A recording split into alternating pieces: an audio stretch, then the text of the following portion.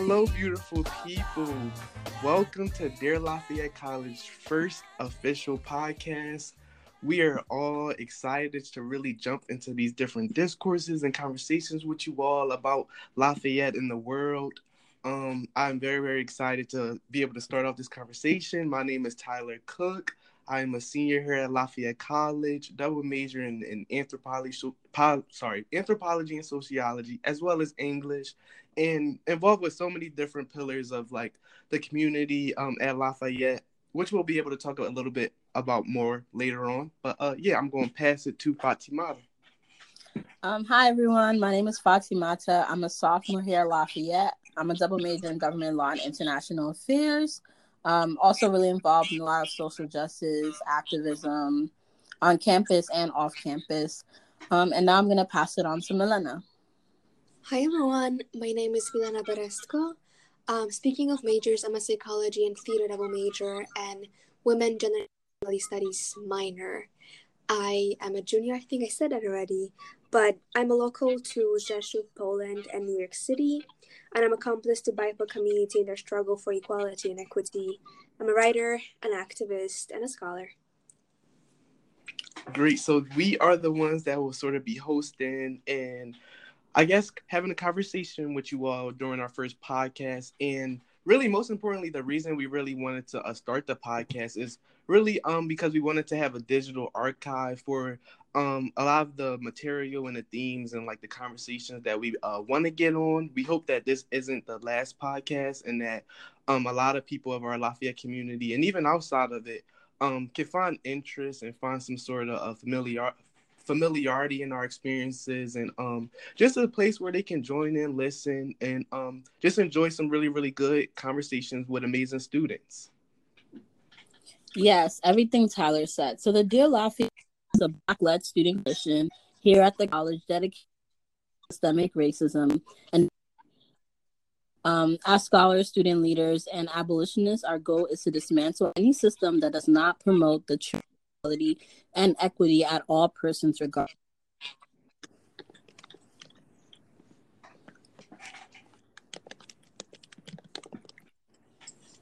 So now we will start with answering some questions. So we'll open up a conversation here.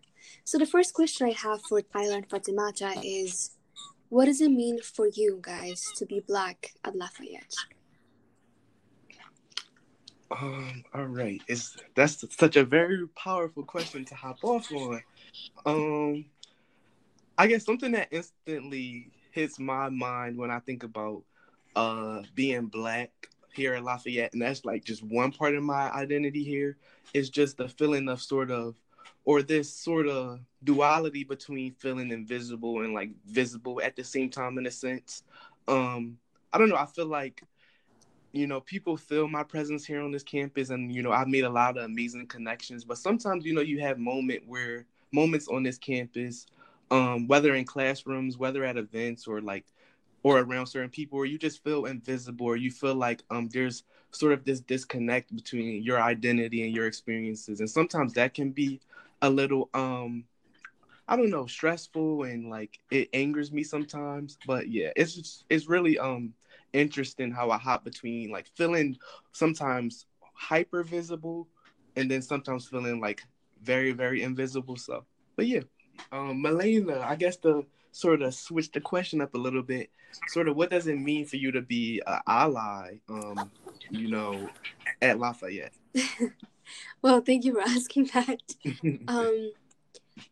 I think it truly connects to what you guys said, what Fatimata and you, Tyler, have said just a minute ago, which is for you to be like hyper visible and then at the same time invisible or ignored. I think at Lafayette, when we think of white people, it's almost like thinking of an enemy, of a person who you would expect to be the bad guy.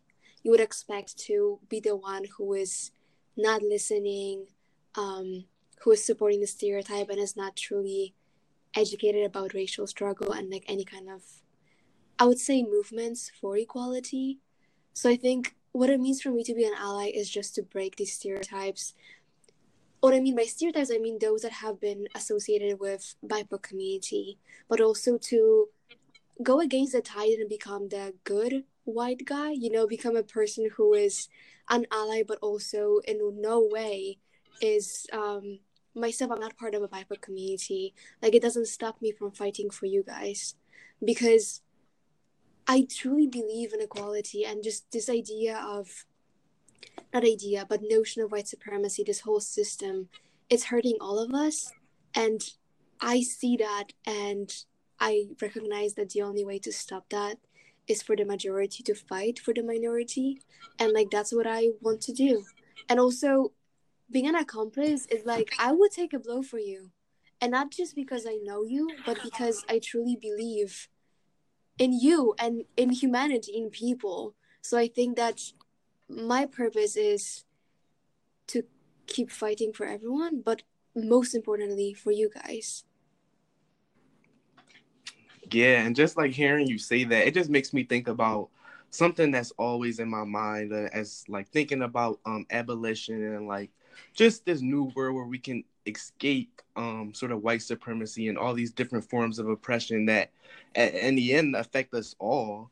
You know, it really makes me think a lot about how important it is for everyone to come together. Like, it honestly takes everyone of, you know, all different identities to really end these, you know, this white supremacy in these different forms. And a lot of people, they don't realize it, but it really is important. And, you know, the issues that we face, I don't know, I don't want to sound weird, but it's like, it's inherently not a Black problem, or like, you know, it's that's just not what it is, but it's something that we have to deal with every day because of the power dynamics and, you know, just the history of this country and things like that. So like, I really, really resonate with what you said. Yeah, and also even what you said right now, it's like, you are aware of it because it affects you so much. And like, white folks oftentimes are not aware of what's truly happening, because like, we're so used to privilege that we can't imagine what it means not to have it. So it's the idea of like, you have to actively seek to educate yourself, seek to like put yourself in other people's shoes. And that takes courage and takes action, but like, it is nevertheless necessary and essential to do, because that's the only way to really end struggle and step closer to equality. Yeah, and I think that's what goes with active allyship, because, or being an accomplice, is because you suddenly realize that the system benefits me, but I have to do something about it. And it takes a lot of, like you said, courage for people who have or benefit from the system to actually want to reimagine a new one that benefits all people and not just them. Right. Mm-hmm. I like also thought about it so many times in the sense of even the fact that we're attending Lafayette College, right? Like, that is a huge privilege on its own. And I would never think of myself being in a space a few years ago when I was still living in Poland. That's just like the frank reality. But like, thinking of the legacy, right? Legacy of Lafayette. Lafayette is the structure itself, right? Like, it's institutional racism. That's the very blueprint of it. So just thinking of legacy, and yeah, like, what is Lafayette's legacy? And more specifically, is it only white folks' legacy? Is there a space for a BIPOC community? Has a space been created? What do you think? Do we think that that BIPOC community, BIPOC students have a legacy at Lafayette? I think BIPOC students have a legacy at Lafayette. The question is like whether or not that legacy is visible and has been made visible. I feel like time and time again, I see BIPOC students who contribute so much to this campus but get nothing in return. And it's interesting to think about like how we live in a society where, you know, college is such a big deal. Like people pay attention to like people based on what college they go to, their credibility and stuff. And like for Black students that graduate from this institution, that's not enough. It's not enough to have a college degree because, you know, they live in a society that discriminates against them solely because of their skin color. So it's like we have a legacy here. Like, we know that there's a legacy. Like, our footprint is large because the moment that we step foot on this campus, we know that it wasn't built for us, and we have to navigate it and cultivate in a way so that it's, we make it for us and for like people that come after us. So I think we have a legacy here, but it's just not been made visible. And to just add on that, because I completely agree, and I think like sometimes we can, like, I don't know how to word it, but I completely agree. I feel like our legacy is not visible, and because of that, um, some just my experiences in being here like for a couple years now is just I always felt like my legacy has been like connected to this sense of tokenism, as like me being like my presence at this institution is really because of the history of what like my ancestors had to deal with, how we were sort of displaced, and the different forms of oppression we had to deal with is like sort of why I'm here today. Like sometimes I think of like my position at Lafayette, which is like I don't think of this all the time, but sometimes when you're black, when when you're a person of color, you do think about these things, and it's like, am I only here because of some like affirmative action, or is because people look at me like a black person who isn't really intelligent and incapable of being here, but because we're all about diversity and inclusion in the world now, and white saviorism, that we're going to do what we can to make sure that this student is here, and once this student is here, we got him there, so let's pat him on the back for that. But what comes next is always sort of interesting.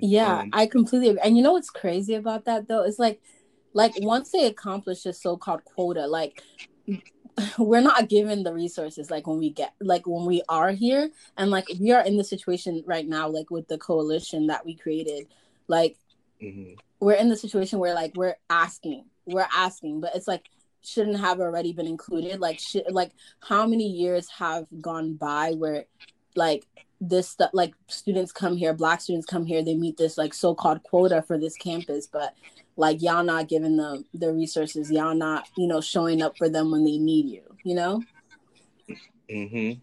Yeah, like we've been all digging and searching for demands from the past and manifestos, and like what have we found?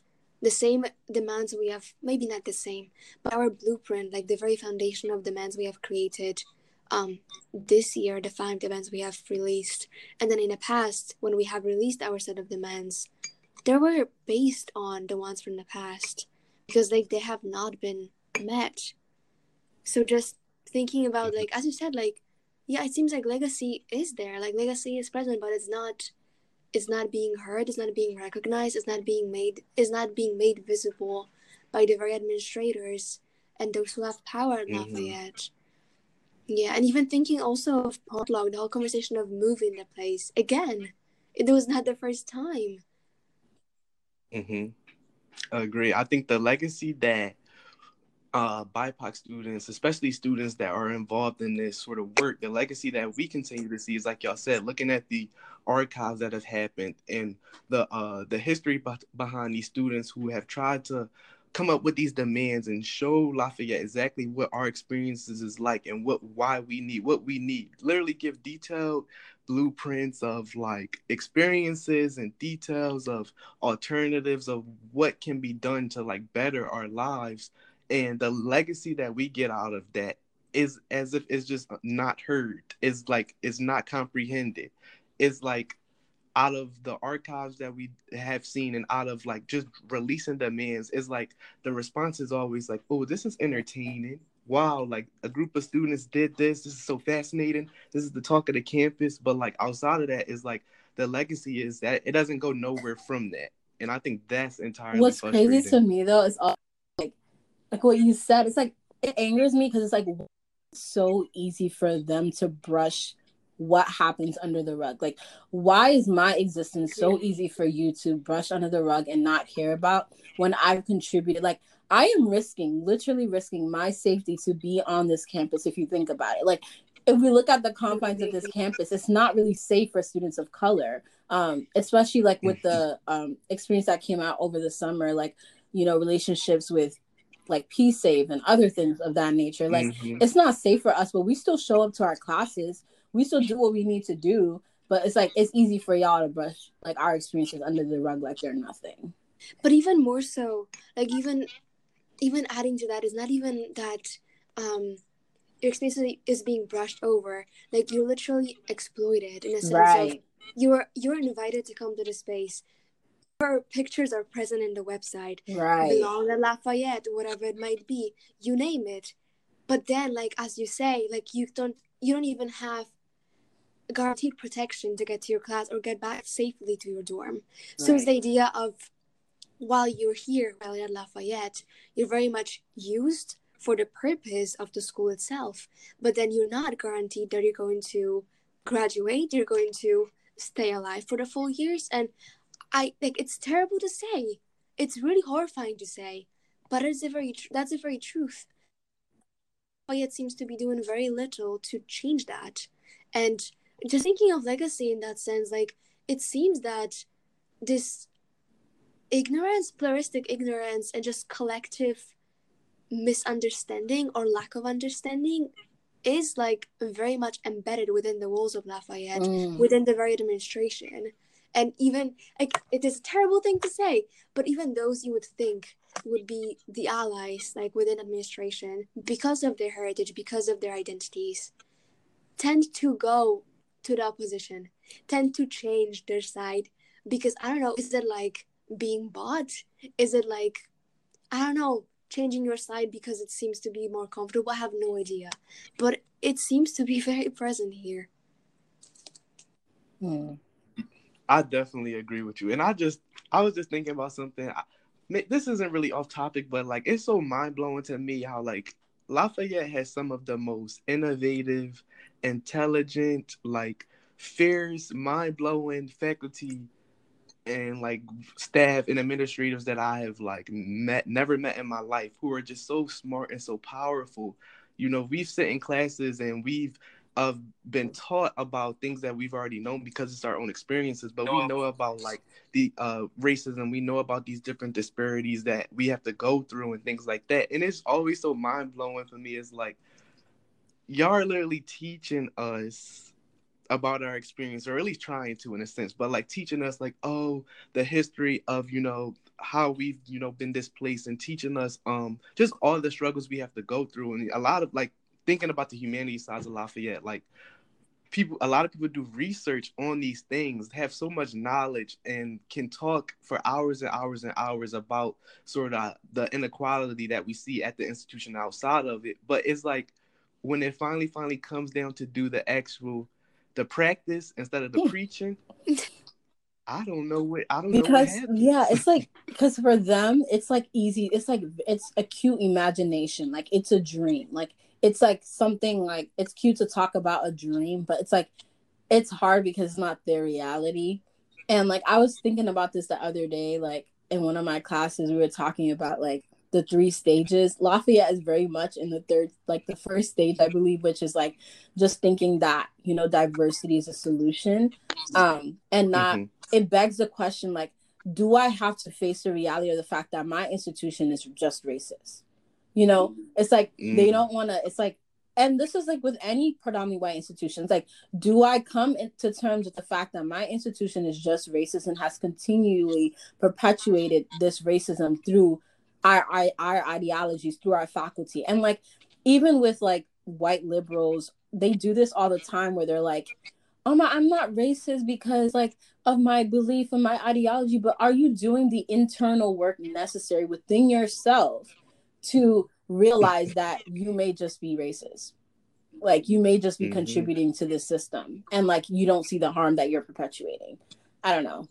It's just, it angers me. It angers me. No, and I think that takes us to, you know, our other question about like, why are BIPOC students erased from Lafayette's history? And like, just me thinking about, you know, how it is for me being black and being queer, and like the interchangeability of my identity is just, you know, it always takes me back to sort of like the foundation of this institution, and like some of its, what's at the core of its structures is very, very anti-black, very racist, and very heteronormative. And sometimes it's like I have this wave of feeling of sometimes I don't belong here. It shows when I'm walking outside on the quad. It shows when I'm sitting in the class. It shows when I'm trying to have lunch and lower. Like sometimes you just get that wave of feeling like, it just feels weird. And then I don't know, for me, and it's so interesting because like when I'm here, like all my family know and all my family give me is like, we are so proud Mm. of you. Like not a lot of people like you can be where Mm. you are today, and you need to Mm. understand that. And da da da da da. And I'm just like, no, you said it right. Not a lot of people can be where like I am, and it's like, why are we so okay to sit Mm. with that? Mm.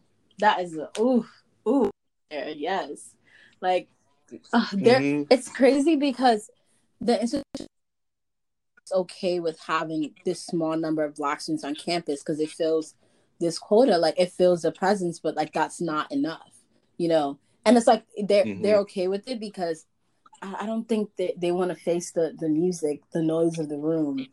I also think, like, as you were talking, both Tyler and you, Fatimata, like, I was just thinking about the idea of how much do we really see of Black or BIPOC students at Lafayette? Like, where are you truly represented? So, like, the ABC archive, you have some newspaper articles, maybe. You have the demands from the past, maybe Posse, some pictures on the website that, are used to actually promote Lafayette as a diverse and welcoming, inclusive school that it isn't. So things of that sort, I think it's very much promotional, very much just enough to show yourself that you're a good school, just enough to pass as a non-racist or progressive space. But when it comes down to like what it actually is, that is a mirage. Like, it doesn't truly exist. So I think that's why maybe the question even isn't of being erased, but not being like remembered, not being anyhow Mm-hmm. like, I don't know how to say that, but like No, you for get in you there. not It's to be basically like like, generally recorded in the history, not to be erased, but not to be like mm-hmm. recorded in it as part of it. And it's crazy because they don't Mm-hmm. want it to be recorded. Like, with all the demands that like we were seeing in the archives and stuff, it's just like I don't know. I don't remember I don't even know if I'm allowed to say this, but what it's public information. I'm allowed to say this. Go ahead, The go situ Oscars. the Let it situation out. with the ABC office. Oh, Oh, like listen. what? What? Listen, that's a I whole mean, I would other just thing. that for those who are listening right now and don't have the context, Fatimata, please elaborate. So what I read was, you know, what I read was basically, I believe the N word, the hard with the hard R was written across the door, and then the next day it was gone. Like, and there was there was nothing done. Like, there was no discussion about it. Nothing. Mm-hmm. Which is crazy to me. Like, honestly, just thinking about that, like, child, that would have made me want to leave this campus. Just thinking about that. Yes. So on that other note, for that long list of demands we meet, I'm just gonna put out there. Let's get that ABC office back, please, again too. Yes. Like Yeah. honestly, like that. If administration is listening, which I'm sure they will be listening, let's get that office back. Like honestly. Yeah, I mean that's it is important. Hmm. But like what y'all were talking about, it just like kept making me think about how just historically, you know, we've been sort of engineered to just function as simply just a Mm. commodity. So like when thinking about that feeling of being erased or even having a legacy, it's like you said, Milena, what about just simply being there, being present, being visible? Like, visible not just of the flesh, but visible of like the soul, of the mind, like of the heart, like being actually um Mm. considered a human, because we know it wasn't too long ago where we weren't. I mean, that you're so right, but also like what I've noticed at Lafayette is that it is not just BIPOC community, BIPOC students who are present. It's so selective as of like what kind of Black folk are you going to select or choose to join your community. So it's still like very much shaping even your own image, shaping you to fit the image of Lafayette. And that's so problematic, and it's just very much against of any idea of equality, any idea of inclusivity, because it's not just welcoming you, it's welcoming the idea of you, of who you can become, to present Lafayette as a diverse space. They don't want social. The truth is, like, I'm pretty sure, like, if Lafayette could rescind my admission, they would, because they don't want, like, they don't shake the on this campus. They don't want social justice people here. Like, they don't want to be critiqued or criticized about their institution. Like, even with someone as brilliant as Savannah, like, I'm pretty sure, like, the institution, like, doesn't appreciate her as much as they should, because they don't want, like, her critiques, you know? Yeah, and I mean, just to like point out what you said, like, shake the room, they don't want people to have to shake the room. Posse DC was supposed to be resigned just last year, and then a few years ago. It's like there's literally 40 people per 4 years. So 10 people per year from Posse DC, correct? And you're like, no, that's a little too much. It's the idea of like how much is too much? How much is enough? Do you need like you know what I mean? Like, are you satisfied with 5 Black, kind, quiet people? Like, is that enough for you? You know what I mean? Like, what do you want? Truly, what do you want? And then when you organize and you speak up, you try to make a difference. You got faculty, you got people that should be in your corner, honestly and truly, in other spaces and in other corners, talking about how it's just a small group of Black people that are just angry and just don't like these people because they're white. Because everybody always thinks that as soon as people of color are accepted, it's really because that the person is white, and we know it's much, much, much more complicated. Because look, than if that. you think about it, this is also a socioeconomic issue. This is also like immigration issue. Like, racism at its core, it relates to all these other issues. Like, I was talking to a low-income white student the other day on our campus, and how, like, even affordable housing on our demands is an issue to them. Because what people don't realize is when Black people are at the core, the most minoritized group of people at its core feel uplifted in your community. Everything else will be automatically fixed. Yes. Because all of these issues are intrinsically linked to racism. Correct. Like, I don't know why it's so hard for people to comprehend. Okay. Honest, I don't think it's about comprehending it. I think it's just no, truly. I don't think it's about comprehending it. It's the very idea is like, if you have to go out of your lane, if you have to go out of your just regular day-to-day schedule to educate yourself on racism, to seek out different people's opinions, that for some seems to be a lot of work.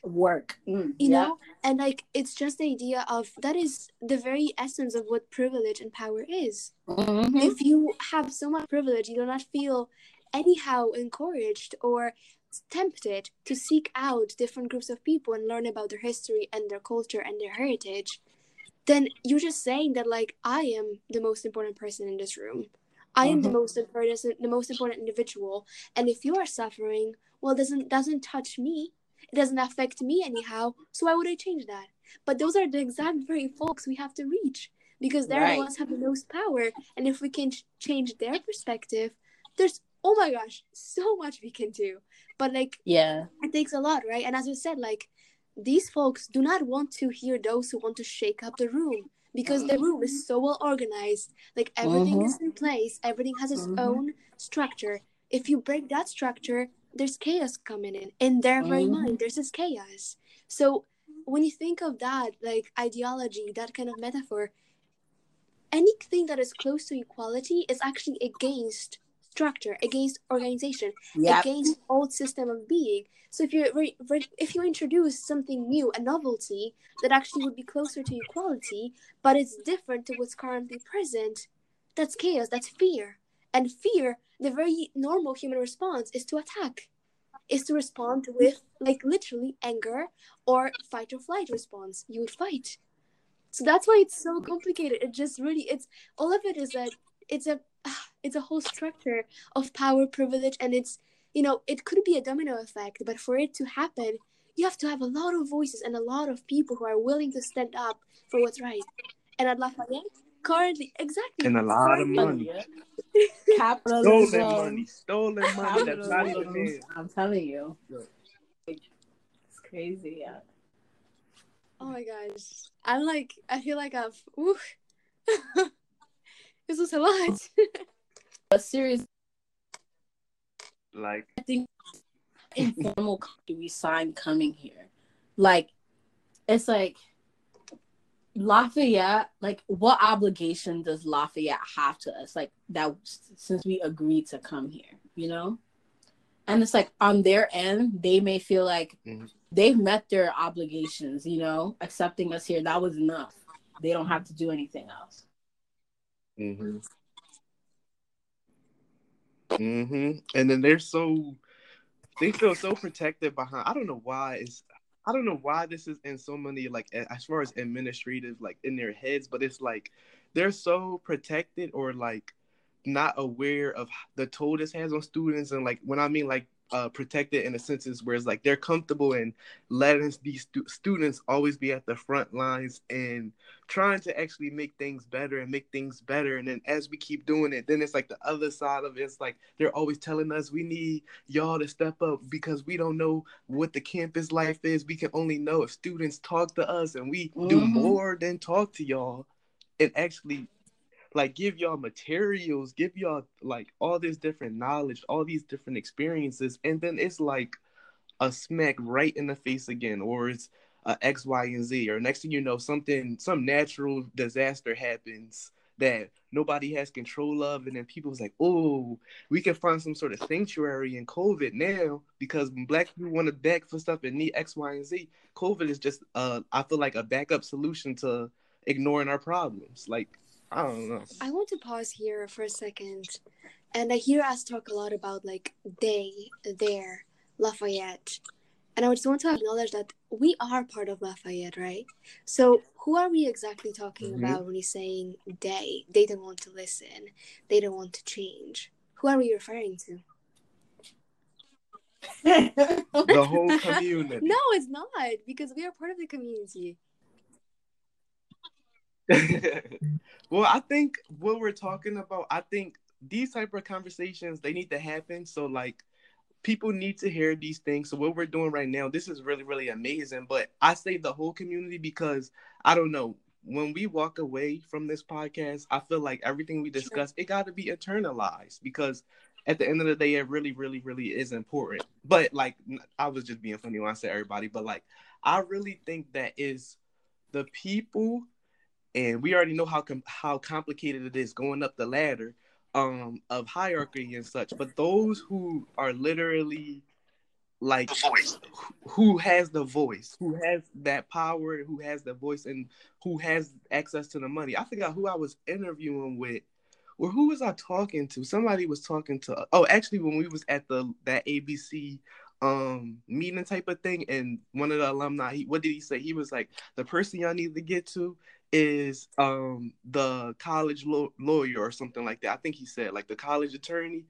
and we wouldn't even know who that is. I wouldn't even know where to look for that. Yeah. Like if I wanted to, you know what I mean? So it's so interesting when we know that the power dynamics come into a play here, and like to answer that question, but we don't know like which way to go. We seem to always get turned around and spin around. It's like, oh, I'm got the power, even though I'm the president. So we're talking about those who have the most power, administrators, I guess those who are deemed to be leaders at Lafayette by their position, who we often don't even know who they are, but they have a huge impact on us. Right. And like power is all about perception, and power itself is a social construct, because like in our eyes sometimes we thought, oh, like the president of the college has power, but hey. we've learned that there's a lot of amazing, and like I was talking about earlier, talented, innovative, wise, brilliant, amazing faculty that actually have a lot of power and can make these sort of or push for these sort of structural changes. And like that's why I say I always be mind blown, because it's like us as students can sit in the class and really be told about our experience, be told about the structural violence, to be told about the assaults and all these different things. And like I said, it's the practice but not the preach, or it's the teaching but I Yeah. forgot what I Yes. said earlier, but y'all know what I mean. It's Yeah. like, you know what I mean? It's like that, that's what it is. We uncovered a lot. But let's go Mm-hmm. into the next part of our podcast, this episode, which is thinking about what we want to carry into the future. So, what would we want not to be forgotten from this current moment into the future? So, what we want not to be erased, lost in the cracks of history. What we would want to make sure that is recorded, that is part of the history of this moment.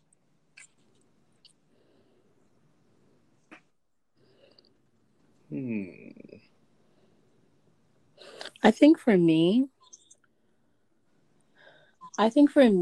I like there's an emphasis on like the problems, right? So we see the archives like with the demands and the problems, but I would like the solutions to be recorded. Like I want the work of our coalition to be existent in history, because I want people to see that there were students actually working towards these things, and like administration, like the college, the institution was provided with these solutions, but nothing was done about it.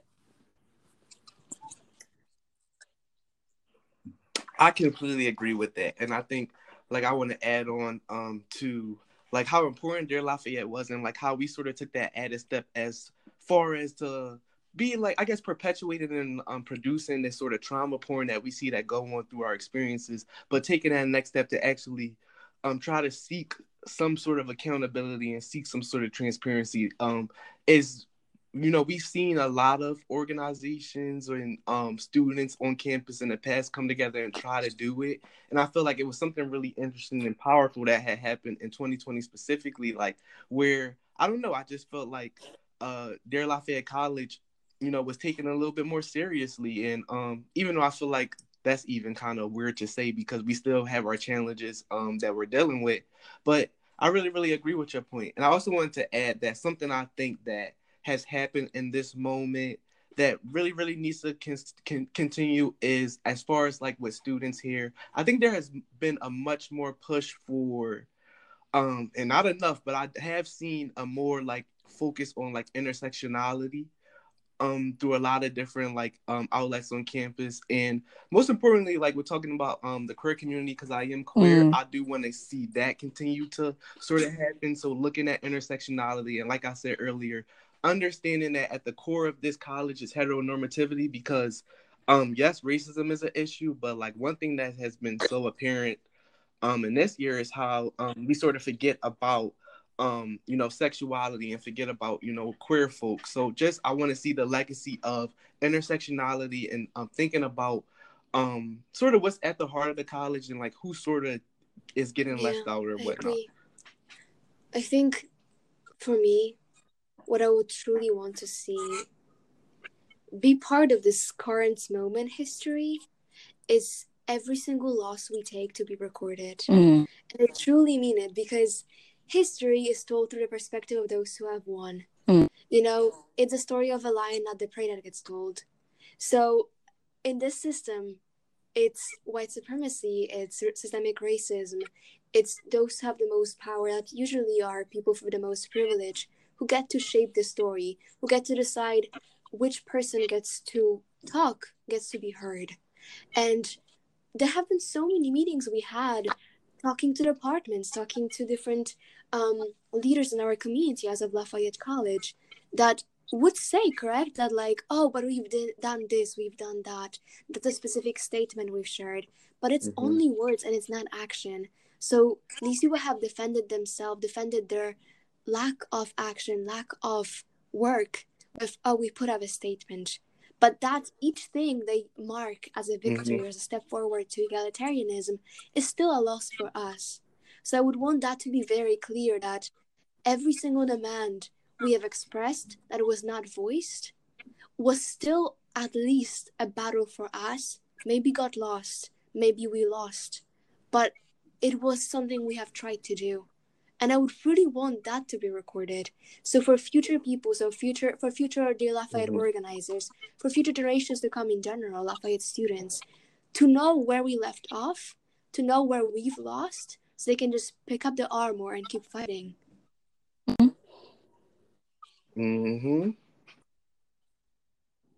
I'll tell you one thing I know that we can leave behind, and I don't know, this probably going to sound a little problematic, but I think we need to really reorganize the structures of when we think of diversity and inclusion, because for too long I feel like the college has like paraded by this sense of like all students are equal idea, and I feel like it's shown in and out of the classrooms, whereas like with faculty and like with just different mentors and like administration is like we have this notion of having to treat students all the same is not good, and it's definitely not going to help in the work that we're trying to do, especially because if you truly understand the structures of this institution, then you know that that method just doesn't work, and you have to organize your resources to those who best need it and best deserve it and Yeah, should because have it the without threshold is question. still thinking of a middle class white student who has gone to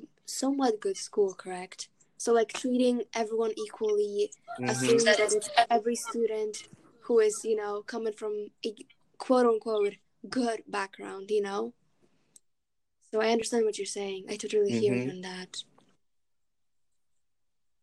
Yeah, I know. Like when you have to work 4 hours to provide for like your family, and you still trying to get a sense of education, and have to worry about so many different things, and you get called out because you miss an assignment, and you can't get you couldn't even get an extension because it wouldn't be fair to Matt in the back who showed up to class and everything is rainbow and butterflies. But for me, I stayed up 27 hours, a night, trying to get my life together and still trying to be on top of that, being a good student when God knows I'm tired as hell. Like, you know what I mean? Like that diversity and inclusion thing, I need that to, the structure has to change. And I'm glad that there is students in there who are fighting for it, but like we always know, it's always that brick wall because You're it's not like listening. we're telling you and it's been you're only not honestly listening. Right.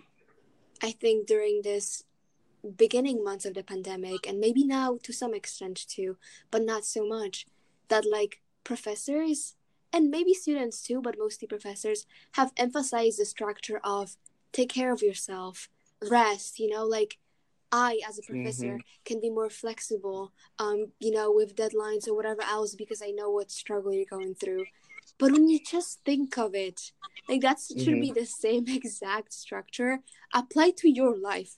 Being like, systemic racism, racism in general, like all these structures existing within the US have put you in a lower position. You deserve to have a pass in some things because of how much you had to go through.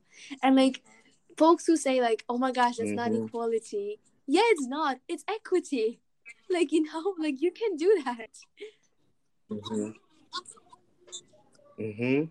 Gosh, I guess it just brings us to the very last question that we want to address, which is, how does utopian Lafayette look like?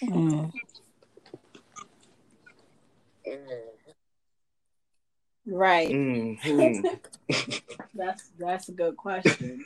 If you can envision it, we can achieve that. I won't say how quickly, but we can.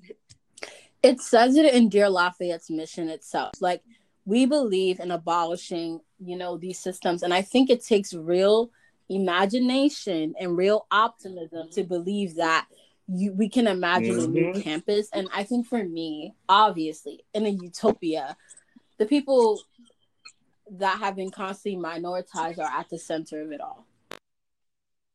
Black folks, that's being non-binary folks, that's being Black Muslim people. That's what a utopia to me looks like.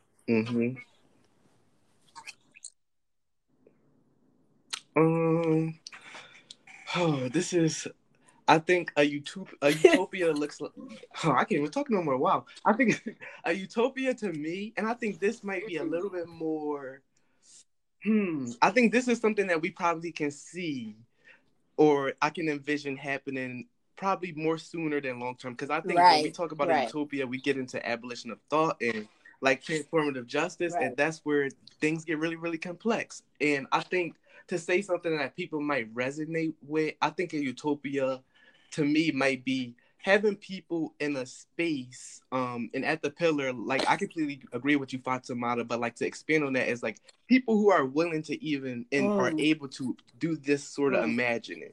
Like I think that's what's important. I do genuinely believe like Black queer people and BIPOC people do need to be at the front lines. They do need to be, even though like I really think that the structures of the institution should change. Like I was going to say, like we need this more representation on like the board of trustees and then the president's Right. cabinets, but we honestly don't even really need those structures if thinking about those type of things. But to say something that might be a little bit more, I guess things that could, something that could be more envisioned is, yeah, I'll have to say having more people who can do this sense of imagination. And I think that to get there, the college need to stop being so greedy. All that money, y'all need to start turning to outside resources that do this sort of like anti-racist work, that do this anti queer or like homophobic, like that actually people who spend their lives doing it, and stop being greedy and trying to hire somebody from a department below, give them a new title, and then say that they're going to do workshops. Like that doesn't work. I'm You know what I sorry mean? because So I'm sorry yeah, because that that's I'm gonna actually leave it how at that. it works on our campus for those listening. Like, honestly, it's like even the other day at our meeting, sorry to take this off track, but even at our other meeting, like somebody was like, we want a D&I like count like exactly someone who's hired specifically for a diversity and inclusion position, but like the college refuses. Like it's hard for the college to imagine.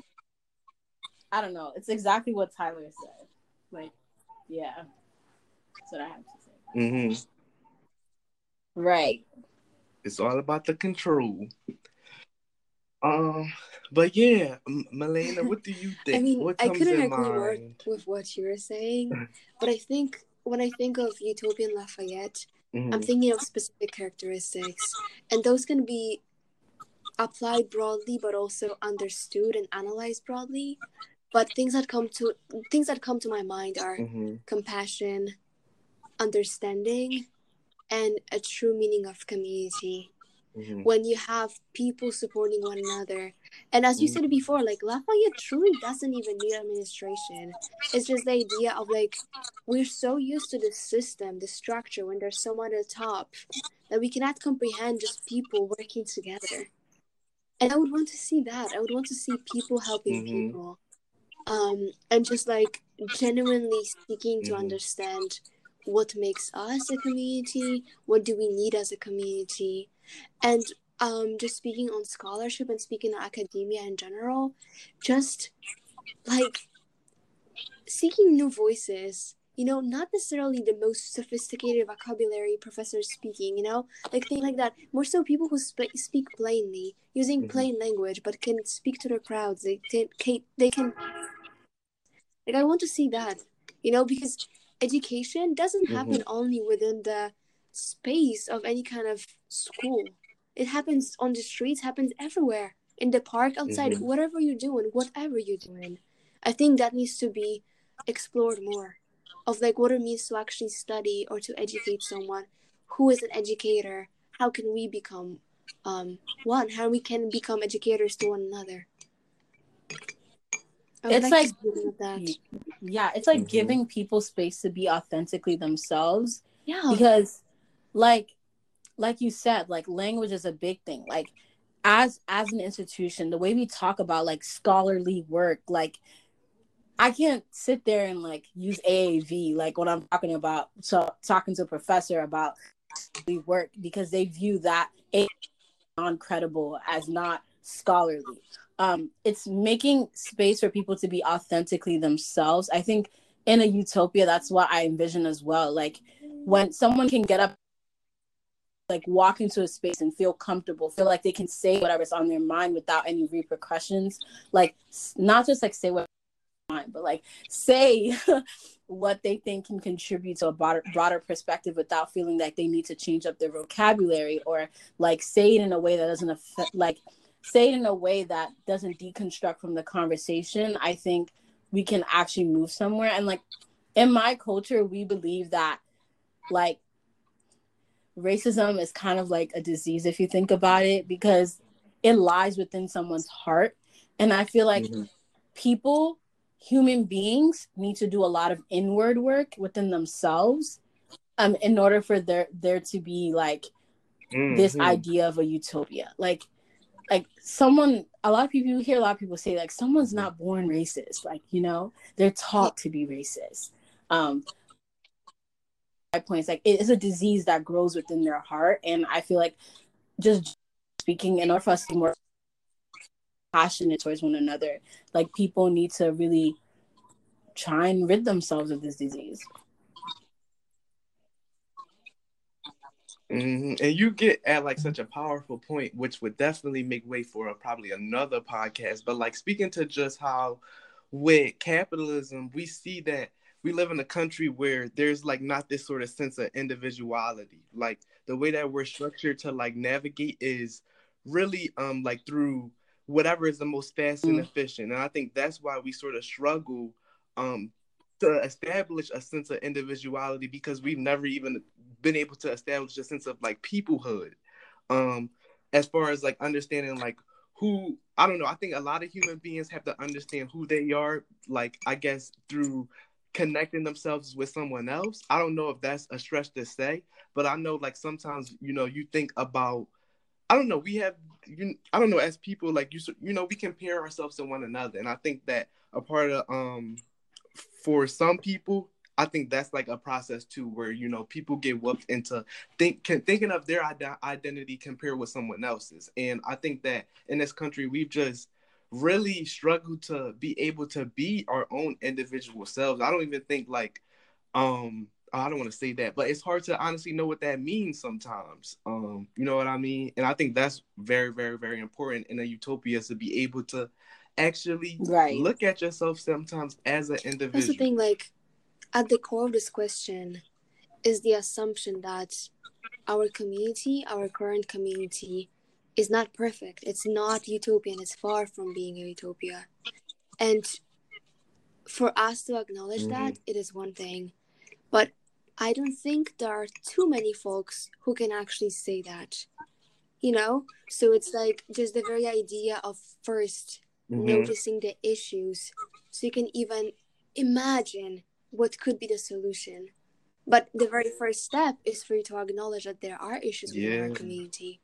And that, for many, is not the case. It's not at the top of, the forefront of their minds. So that's also where I'm trying to like kind of encourage folks to think about it. Right. If you're listening, like really reflect upon your own life and your privileges. Right. All right. I am so utterly grateful to talk to you for this past hour. Truly, like just talking to you, Fatimata, talking to you, Tyler, hearing you both speak is so empowering and so inspirational. Oh my gosh. This has been amazing, and I hope that there is more to come. Like we don't envision us always being the ones to like be on all the podcasts. We really was just excited to be on the first one and really wanted to do this project, and we all work well together. So we really hope in the future that you'll get to hear a lot of different voices and different perspectives, you know, as well about like what we're doing and what we're engaging with. Episodes to come. This podcast is not sponsored, which means that if you want to pay for our time, for what we are talking about, for everything we've shared, and also support our community, you can donate to Dear Lafayette Mutual Aid. So our mission is a collective of current BIPOC students and alumni dedicated to building people's power and amplifying shared access to housing, food, material, and financial resources for Black and Indigenous students in Lafayette College. Lafayette Mutual Aid aims to provide a decentralized but cohesive BIPOC student support system to coordinate and connect mutual aid efforts on College Hill. We aim to build the student power, necessary to dismantle oppressive systems and provide sustainable structures for long-term investment. Lafayette Mutual Aid believes that mutual aid is the foundation toward liberation. We stand in solidarity with the communities we serve and look forward to working with you throughout this journey. So if this resonated with you, you can donate at Laf Mutual Aid or using Cash App at Lafayette Mutual Aid. So please consider donating, and that's going to help us sustain our mission. Thank you so much for listening, and please continue with the podcast.